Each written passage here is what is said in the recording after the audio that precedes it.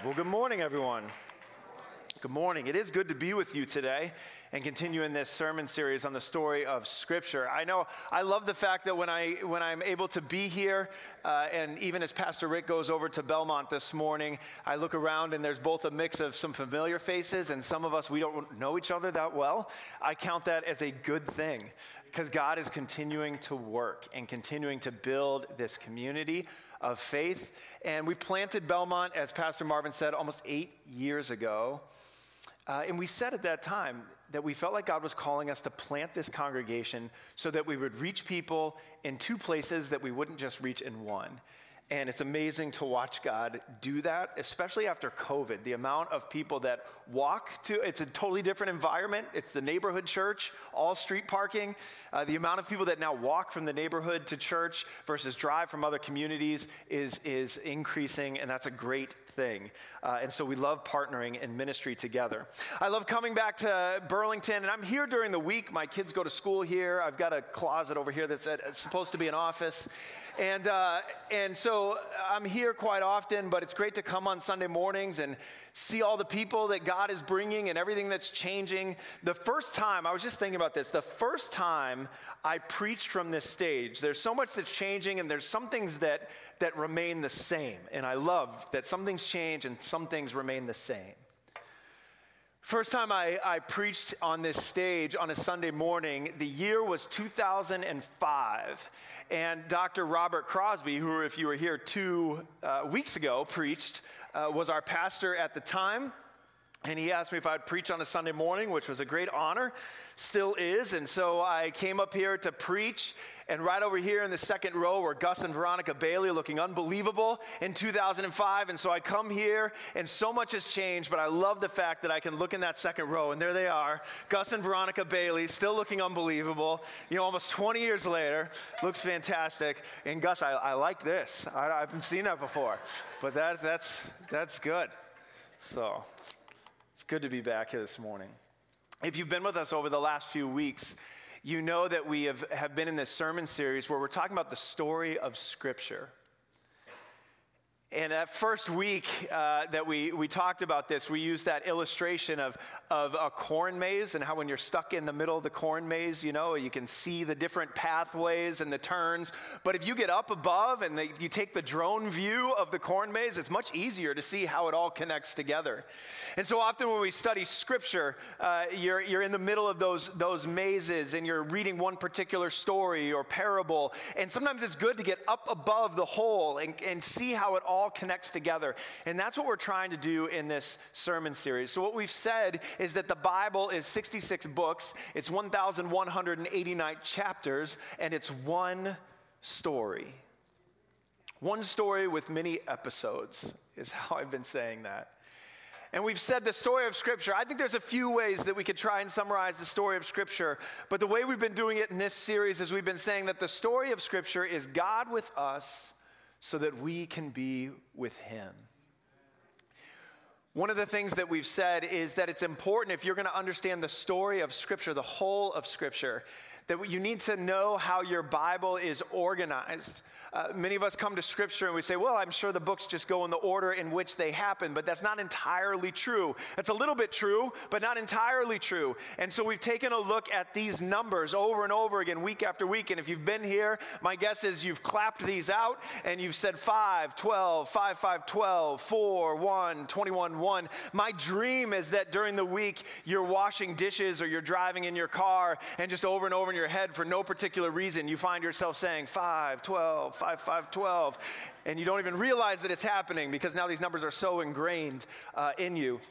Justin Joseph, who is on the teaching team here at Mount Hope and who preaches often for us in Belmont, he preached last week, and he's sitting over here for some reason this morning, and he put these numbers up on the screen last week in Belmont and announced to the congregation that these were Pastor Brian's lottery numbers, and I want you to know that that's not correct. These are something different. These are the books of the Bible. The five books of the law, very quickly, right? The 12 books of history, five books of poetry or wisdom literature. What's the next 5? The major prophets, right? And then you have 12 minor prophets, and it's important. That makes it sound like some of those are more important than others, but that's not correct. It has more to do with the length of the books than whether or not they're important or what key they're written in. So the other thing that's important to understand is that the poetry and the major prophets and the minor prophets, you can wrap your arms around those books, kind of pick them up and drop them into the books of history. That's when they're written. Go back to the books of history and you read about King David. That's when he's writing many of those psalms that then you read about in the books of that you read in the books of poetry. So you take the prophets and the books of poetry; those all are actually written during that time of history, but they're organized out by genre. So then there's a 430-ish years of silence. We talked about that last week if you were with us. And then we get to the New Testament. 4 Gospels, 1 book of early church history. 21 letters, right, to early churches, early Christians, and then 1 book of prophecy that we will get to in a couple of weeks. Some of you are really waiting for that one, the book of Revelation, and what we're going to say there. This week we're on the first one, book of Acts, book of church history, and what God did in the early church after Jesus' ministry on this earth. And so if you want to take a Bible and turn to the beginning of the book of Acts, we're going to spend most of our time in Acts chapter 1, verses 1 through 11. I think if you understand how the book begins, you can understand exactly what God is doing in and through the church in the book of Acts. So we're going to spend much of our time there in that place. I was listening to a podcast this past week, and on the podcast was an author and speaker and a professor, I believe at the University of Nevada, someone that I hadn't heard before, but his name is Michael Easter. And Michael Easter in 2021 wrote a book called The Comfort Crisis that was sitting at the top of all those bestsellers lists, the Wall Street Journal and New York Times for a number of weeks. And as he talked about the book, I found it interesting. He said that his whole thesis in the book is this idea that we have created such a society of comfort that we're actually cheating ourselves out of the mental and physical benefits of being uncomfortable. He gets into it, he shows the research, and he actually traveled 30,000 miles around the globe to interview different people. He did, of course, so that it would be a bestseller, he did some crazy, uncomfortable things, like live in the Arctic for 30 days by himself and record that journey, to talk about the benefits of what it's like to put yourself in an uncomfortable situation. And he argues in the book that research shows that all of our comfortable environments that we create, everything's climate controlled, our chairs have lumbar support, we can heat our seats in our cars and all the other things that we put together. He said if we never force ourselves out of our comfort zone, we're actually cheating ourselves of the physical and mental benefits that come from being pushed outside that comfort zone. So he's made it a rule in his life. He said, I have 2 rules in my life. One is, at least once a year, I have to put myself in a difficult, challenging situation in which there's at least a 50% chance that I fail. And I thought to myself, when's the last time I put myself in a situation where I'm like, this could go either way, right? Either it goes well or I completely fail. I mean, I try to only put myself in situations where I might not do it as well as I could, but I think at least I'm not going to completely fail. He said at least once a year, he's putting himself in situations where there's at least a 50% chance that he's not going to be able to do it physically or mentally. And he said his second rule is only this: don't die while you're doing that, right? So there's 2 rules. He put himself in an uncomfortable situation and try not to die while he's doing it. So I think about that, and I come to the book of Acts. And I start to notice that the early believers in the book of Acts were only in uncomfortable situations. There are not very many comfortable situations in the early church in the book of Acts. And I think about how we live out our faith in our world today and the comforts that we require and the things that we look for when we're going to worship together and work together.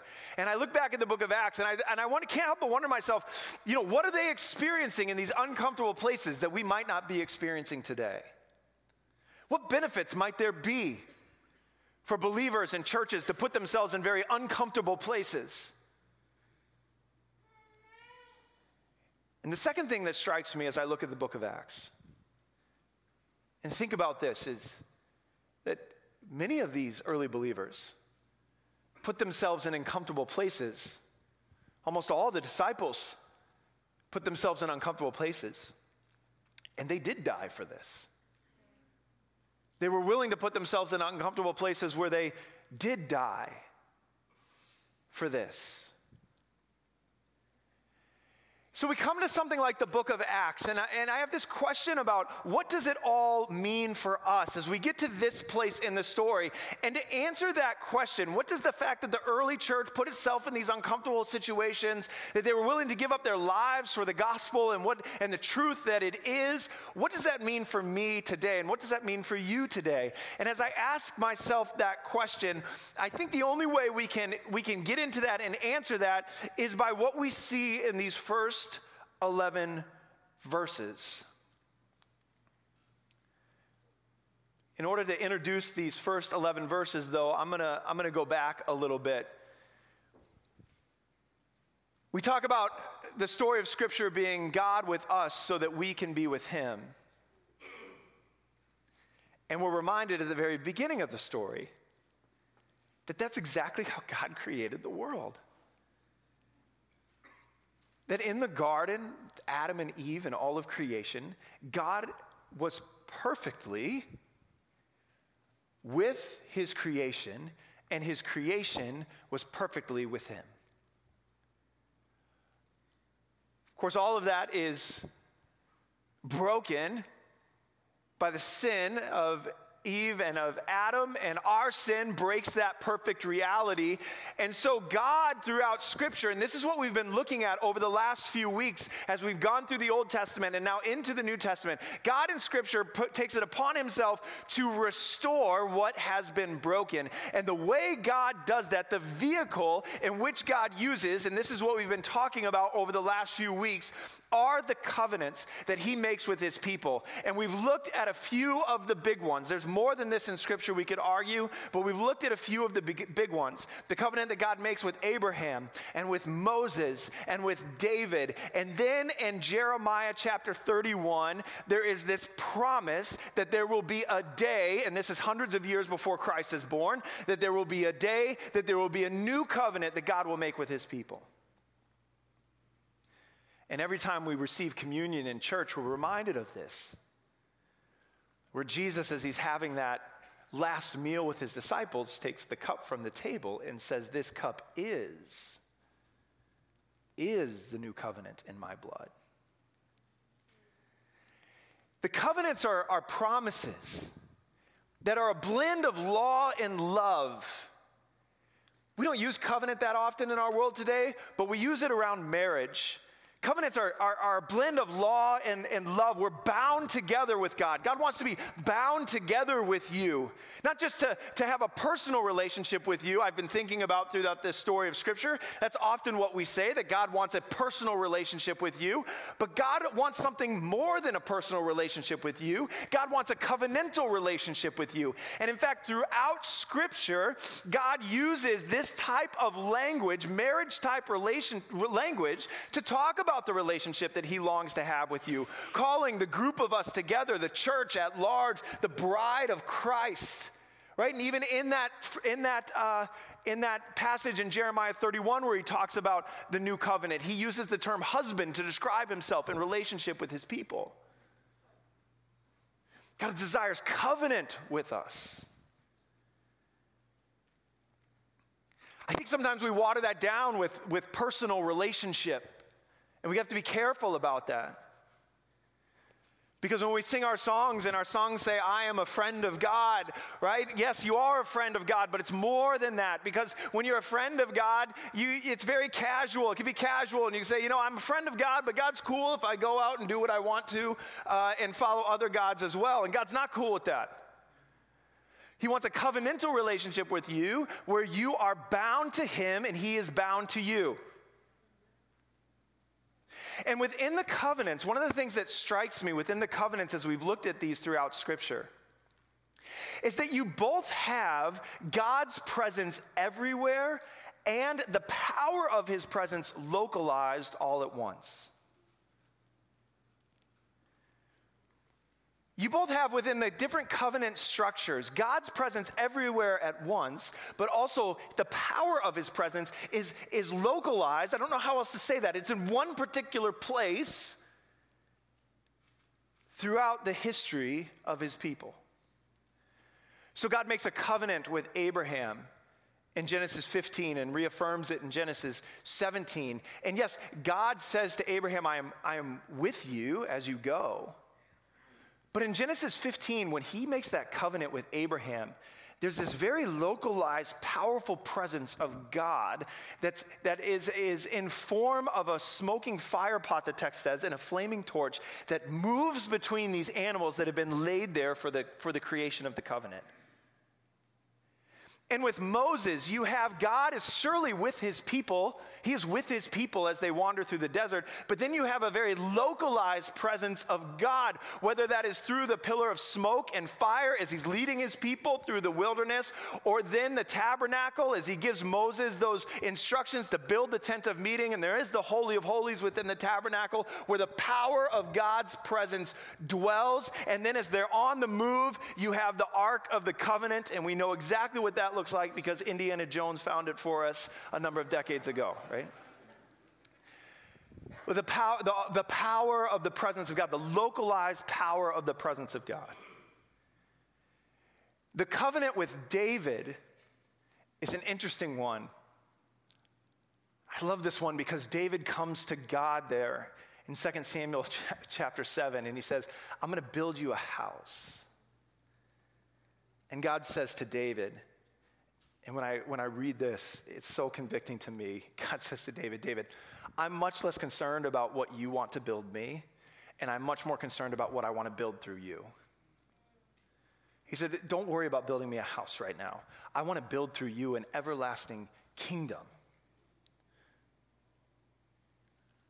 And so David doesn't build the house, but his son Solomon builds the temple. And in the temple now you have a permanent Holy of Holies where the powerful, localized presence of God dwells, even as God remains with his people. So now in the new covenant, which is what you and I live under, you have God with us, but you also had in the new covenant, you still had the Holy of Holies in the temple, where if you were here last week, Zechariah goes and hears from God for the first time in 430-ish years. But then you also have Jesus Christ himself, who is the localized, powerful presence of God among the people for 3 years of ministry. So stick with me now. Now we come to the book of Acts. And at the very beginning of the book, Jesus leaves. And so the question is, where is the localized, powerful presence of God now? It's not in the temple. If you were here last week and we talked about Jesus' death on the cross, something happened to the curtain that was in the temple. When Jesus died on the cross, what happened to that curtain? It was torn from top to bottom, right? You know the answer. Everyone's very quiet. I think it was torn from top to bottom. No, I get it. You're right. It was torn. Top to bottom. I mean, that powerful presence of God was no longer localized in the Holy of Holies in the temple. It is elsewhere. Where is it? We find out in the book of Acts. Let's take a look here. In the first book, we read in Acts chapter 1, verse 1, in the first book, O Theophilus, I have dealt with all that Jesus began to do and teach. If there's a first book, that means this is the second book. Little trivia question. Does anyone know what book 1 is? You're right. Someone say it louder. Luke, that's right. So the book of Acts is written by Luke, the same Luke that writes the Gospel of Luke. He also addresses it to Theophilus. And so this is part 2 of Luke's writings. In the first book, O Theophilus, I have dealt with all that Jesus began to do and teach until the day when he was taken up, after he had given commands through the Holy Spirit to the apostles whom he had chosen. He presented himself alive to them after his suffering by many proofs, appearing to them during 40 days and speaking about the kingdom of God. And while staying with them, he ordered them, listen to this, not to depart from Jerusalem, but to wait for the promise of the Father, which, he said, you heard from me, for John baptized with water, but you will be baptized with the Holy Spirit not many days from now. It's an interesting moment, isn't it? That Jesus now, that curtain has been torn from top to bottom, signifying that the powerful, localized presence of God is elsewhere outside of the temple. And sometimes I take that to mean that it's just everywhere, all the time, equally present. And that might be part of it, but yet Jesus doesn't say to his disciples, hey, once I ascend into heaven, go and do all the work because I'm everywhere all the time equally. And so just go and get it done. He says, I'm ascending, but you wait. Don't get started too early. Wait. Wait until you receive the Holy Spirit. And what we see in the beginning of the book of Acts is that under the new covenant, the Holy Spirit is God with you. The Holy Spirit is God with us. And there is something here about God's powerful, localized presence. Yes, God is everywhere. He is omnipresent. He is everywhere equally at one time. But there is this localized presence of God, the power of God that indwells in his Holy Spirit. And the question is, now, if that's true, that the Holy Spirit is the presence of God with us, where does the presence dwell? And we find that out too in Acts chapter 2 in this book. Next Sunday is Pentecost Sunday in the church calendar. Pentecost is something that the church remembers, that we remember, because of what happens in the book of Acts. But it is also, and celebrated in the time of Jesus as a festival, a Jewish festival, in which 50 days after the first day of Passover, the people would gather for a harvest festival. And so what happens around Pentecost is that all the Jewish people that are living in the region, they come to the city of Jerusalem to celebrate this festival. I think often in our Christian churches, we remember this as the day that the Holy Spirit came, but we forget that this was something that was happening year after year, over and over again. And God is waiting for the right moment to allow his presence to descend on his people once the city is swollen with the crowds and the people from all the different regions have come into that place. And so in chapter 2 of the book of Acts, we begin to read about what happens. And it says, when the day of Pentecost arrived, they were all together in one place. And suddenly there came from heaven a sound like a mighty rushing wind, and it filled the entire house where they were sitting. And divided tongues of fire appeared to them and rested on each one of them. And they were all filled with the Holy Spirit and began to speak in other tongues as the Spirit gave them utterance. And here's what we understand just through the very beginning of the book of Acts. Is that the Holy Spirit is under the new covenant, God with us. That localized powerful presence of God comes through the Holy Spirit. And if you are a follower of Jesus Christ, the Holy Spirit dwells in you. He's not just out there. You are the dwelling place of the Holy Spirit. And that's what we see happen in the book of Acts, chapter 2, is that process beginning to take place. And the Apostle Paul says it as well in his letter to the church at Corinth. He says to them, the believers, do you not know that you are God's temple? That curtain was torn from top to bottom, and the powerful presence of God no longer dwells in the temple that, by the way, has been destroyed since 70 AD. But it dwells in you, Paul says. He says, if anyone destroys God's temple, God will destroy him, for God's temple is holy, and you are that temple. So all of that to say that under this new covenant, the powerful presence of God does not exist in some location that you have to go and visit in order to feel his presence and the impact of his power. But God's presence exists in the Holy Spirit, and if you are a follower of Jesus Christ, the Holy Spirit then dwells in you. So you are empowered by the Holy Spirit. But the question is, why? Why does God give us this gift? Do you know what my fear is? Because when I read the book of Acts, it becomes very clear in those first 11 verses why God gives us this gift of his presence. My fear is that we're taking the gift, that I'm taking the gift, and I'm not putting it to work for the reasons why the gift was given to me. Why does God give you this? Why is the Holy Spirit now God's presence with us dwelling inside of you? What is it for? A couple of Father's Days ago, my wife said, what do you want for Father's Day? And I said, well, I'd love to get a pressure washer. I'm not a really handy person.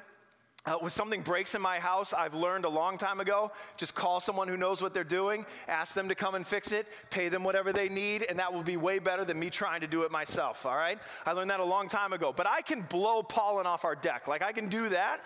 So I said, why don't you get me a pressure washer, and then when the pollen gets to the point like it's about to get to here in the next couple of weeks where I can draw pictures in it on the windows, I'll get out the pressure washer and I'll blow it all off the house.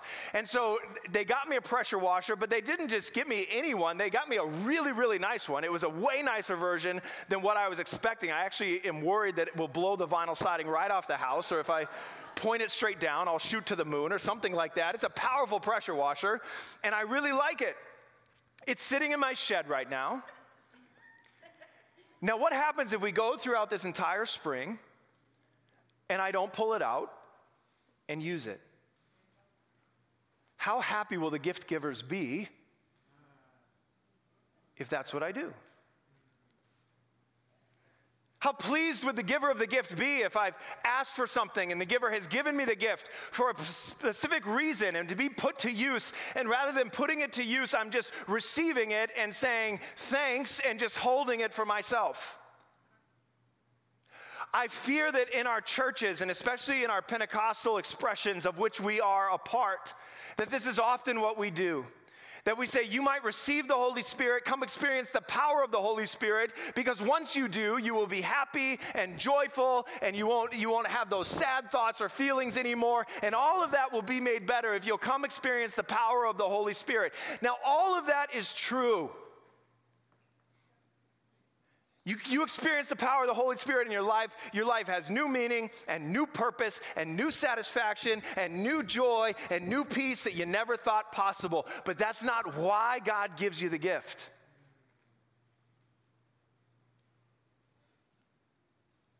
That is something that happens when you receive the gift. Just like when I opened up the pressure washer, I was happy and joyful. And it was even better than I thought it would be. But that's not why I was given the gift. God gives us the gift of the Holy Spirit, but he gives it to us for a reason, for a purpose. If the apostles had received the gift of the Holy Spirit in that room and never left, they would not have done the work that God called them to do. And in the rest of chapter 1, we start to see exactly why God gives us the gift of his Spirit. Jesus says it very specifically. He says to them in verse 6, so when they had come together, they asked him, Lord, will you at this time restore the kingdom to Israel? They're still asking the same questions. They thought that when the Messiah came, that the Messiah was going to kick the Romans out and give the land back to the Israelites. And now that Jesus has done 3 years of ministry, he's died and been raised again, they're standing there and they're saying, okay, God, is now the time that we finally take out our swords and get rid of the Romans and we establish the kingdom? And Jesus says, boy, you guys are slow learners. And so he says to them, it is not for you to know times or seasons that the Father has fixed by his own authority. But you will receive power when the Holy Spirit has come upon you so that you might defeat the Romans. No, that's not what he says. You will receive power when the Holy Spirit has come upon you, and you will be my witnesses in Jerusalem and in all Judea and Samaria and to the ends of the earth. And when he had said these things, as they were looking on, he was lifted up, and a cloud took him out of their sight. And in those verses, we begin to discover why it is that God is with us through his Holy Spirit. God grants us his Holy Spirit so that, yes, you are going to feel peace like you've never felt before. Yes, you'll feel purpose and satisfaction that you never dreamed was possible. But God gives us the Holy Spirit because God's witness with us is designed to empower us to be witnesses for him. That's why the Holy Spirit is given, so that you might be a witness. Now, this is where it gets uncomfortable. This is where, as Christians, we suffer from the comfort crisis. Because it can be comfortable to go to church and everyone else is out mowing their lawn and you kind of sneak out and you don't tell them where you're going, but you come to church. And then you feel better because you came to church and you sang the songs and maybe you felt the presence of God while you were sitting in church, and then you went home. That can be fairly comfortable. But what is really uncomfortable is to come and to receive the power of the Holy Spirit and then to go out into this world around us and to be witnesses to the reality of who Jesus Christ is. That's a very uncomfortable thing that God calls us to do. For you to leave this place and go into work tomorrow, or for you to leave this place and go into school tomorrow and try to be a witness to who Jesus Christ is, that is a very uncomfortable place. In fact, in the book that I talked about earlier, the author said he puts himself in situations where there's a 50% chance he might fail. I'm saying this to you, and you're saying back to me, Pastor, if I do that in my workplace, or I do that among the fellow students that I attend school with, there is a 99.9% chance that that's going to fail.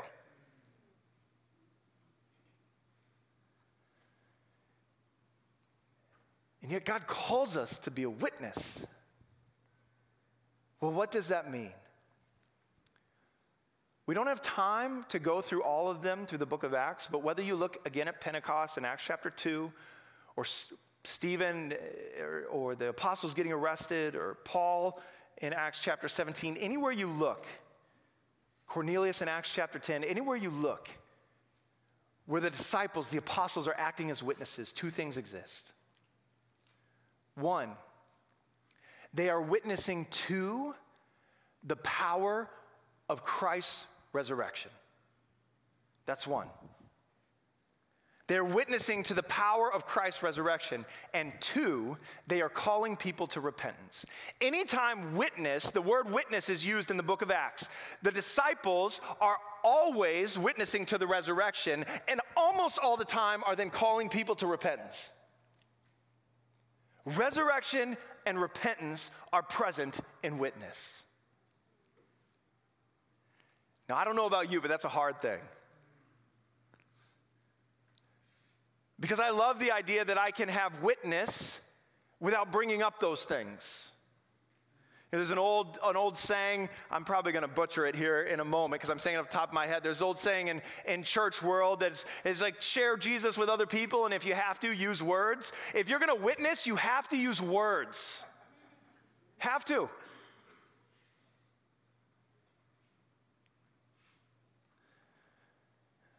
Last Sunday, every Sunday afternoon over the last few weeks, my brother-in-law, Mike, who attends our Belmont campus, he coaches a flag football team. I have an 8-year-old son, and he has an 8-year-old son, so he coaches the flag football team, and I'm the defensive coordinator. As much as you can be a defensive coordinator for 8-year-old flag football, I'm the defensive coordinator. And so we get out there every Sunday afternoon, and we coach these boys, and we've coached them for 7 seasons, because there's 3 seasons a year, and we're super dedicated. So we've coached them for 7 seasons. It's a great group of kids, and we really enjoy it. And I'm not going to lie to you. I mean, we're through like 4 weeks of the season, and we are just absolutely destroying every other team in this league. That's not really important, but I still wanted to tell you about it this morning.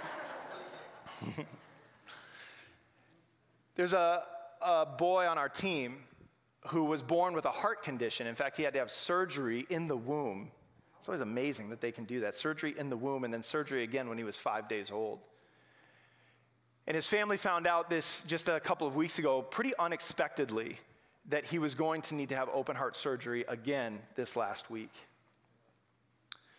So I was really proud of Mike when after our football game last week, not Pastor Brian, who should probably be on top of these things, but Coach Mike walked over to the mom of this boy and said, before we leave the field, are you okay if me and Coach Brian here pray for your son? And that was an uncomfortable place to be, to ask that question, because we don't know, and I'm fairly confident that we don't have a lot of other Christians on our team. But of course the mom said yes, and Mike and I gathered, and I don't even think the other players on our team really knew what was going on, but they started to gather around, and as they figured it out, they bowed their heads and joined in, and we prayed for this young boy, and it was an awesome moment. After 7 seasons of investment in these boys, to have this moment, we're able to pray for him. And praise God, he had his open heart surgery and was home in 48 hours this week, which was fantastic to hear. But here's the thing. This is a good thing. Praise God for that. I got convicted this week. Because I walk away from those moments and I say, what a witness. We did good. And then I read about the apostles and disciples. And I feel God saying to me, no, what you had there was a great first step. That was an awesome moment. Maybe it opens the door. But until resurrection and repentance are involved, we haven't witnessed the way Jesus calls us to witness. And I don't know about you, but I'm challenged by that. It's one thing for me to get up on the stage in the church and do it. It's another for me to go out on the flag football field and do it. And I say to myself, I can't do that. There's no possible way I could do that. And God says, I know you can't do it. That's why I give you my Holy Spirit to empower you to go do it. I know you can't do it. There's no possible way you can do it. I give you my Holy Spirit so that you can be empowered to go and do that work, to call people to consider the resurrection of Jesus Christ. And if you're trying to do it on your own, God might say to me, of course you're going to fail. That is an impossible situation for you to handle on your own. That's why I give you my Spirit, that you might be empowered to go and do the work that I call you to do. You and I need to witness to the resurrection of Jesus Christ, to call people to consider. If Christ was raised from the dead, because if he was raised from the dead, it means this whole thing is true. This week, the Lord called Dr. Tim Keller home. I don't know if you've heard that name before, but Dr. Keller was a pastor for decades in Manhattan, planted Redeemer Presbyterian Church, and was professor and other things throughout his time on this earth, but wrote many articles, many books.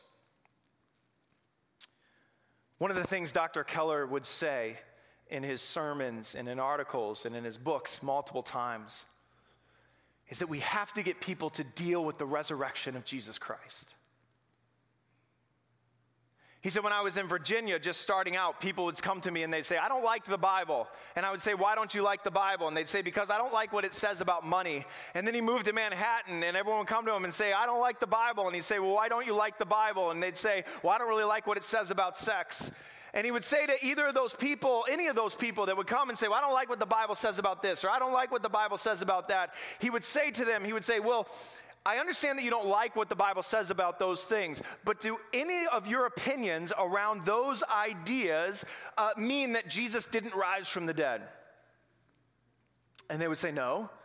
And he would say, well, you need to deal with that first. Figure out whether or not Christ rose from the dead.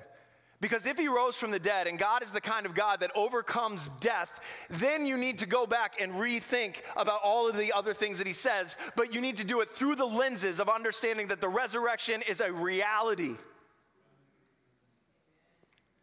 Because that perception changes everything about the rest of what God says. And so often we get all involved in arguing about these other things, and we forget to witness to the resurrection, to call people to consider whether or not Christ died and was rose again, which is what we see the apostles and the disciples doing over and over again through the power of the Holy Spirit. I'm going to invite our worship team forward as we close this morning.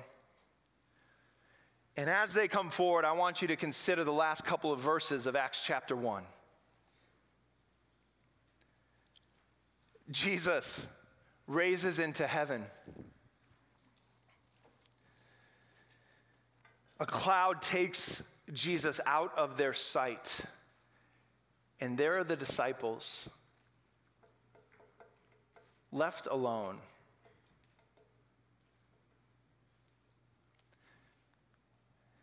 In Acts chapter 1, verse 10 says this, and while they were gazing into heaven as he went, behold, two men stood by them in white robes and said, Men of Galilee, why do you stand looking into heaven? This Jesus who was taken up from you into heaven will come in the same way as you saw him go into heaven. He's coming back. The same way that he went, he's coming back. And God has given us something to do. To be empowered by his Spirit to go and witness to the reality of who he is. That's the work that we're called to do. It's uncomfortable. It's not easy. But as long as we refuse to put ourselves in those uncomfortable situations in which we witness to the reality of the resurrection and the reality of who Jesus Christ is and the call to repent and follow him, we will cheat ourselves of the spiritual growth that comes with putting ourselves in those positions and trusting and relying on the power of the Holy Spirit at work inside of us. As God empowers you,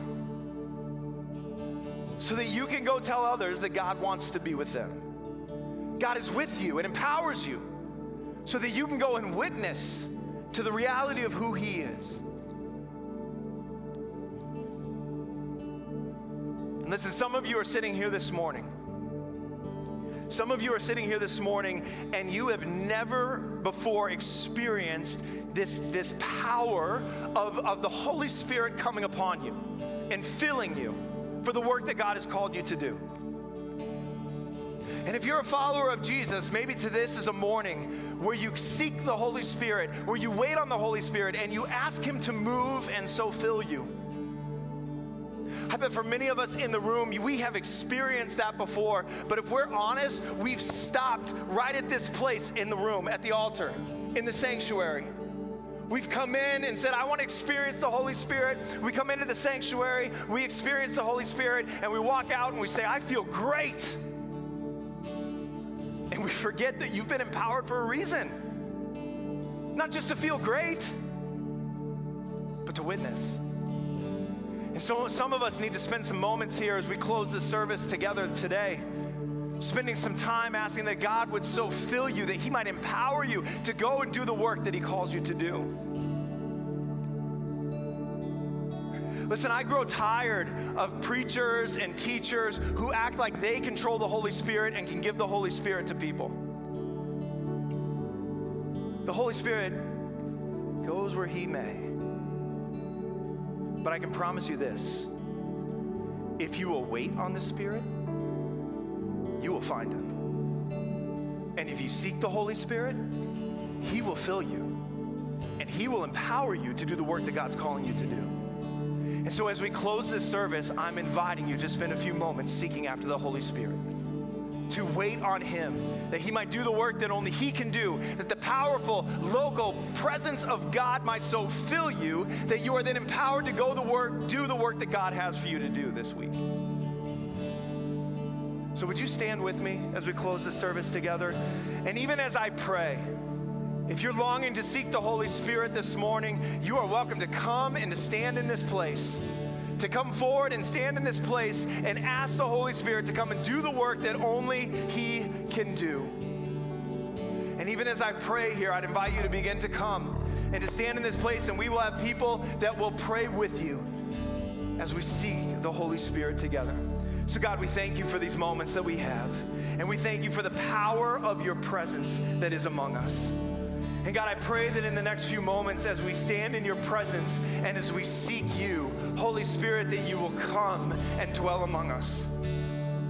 Holy Spirit, that you will come and fill us, that you will empower us to do the work that you are calling us to do. God, would you come do that work among us that we cannot do on our own?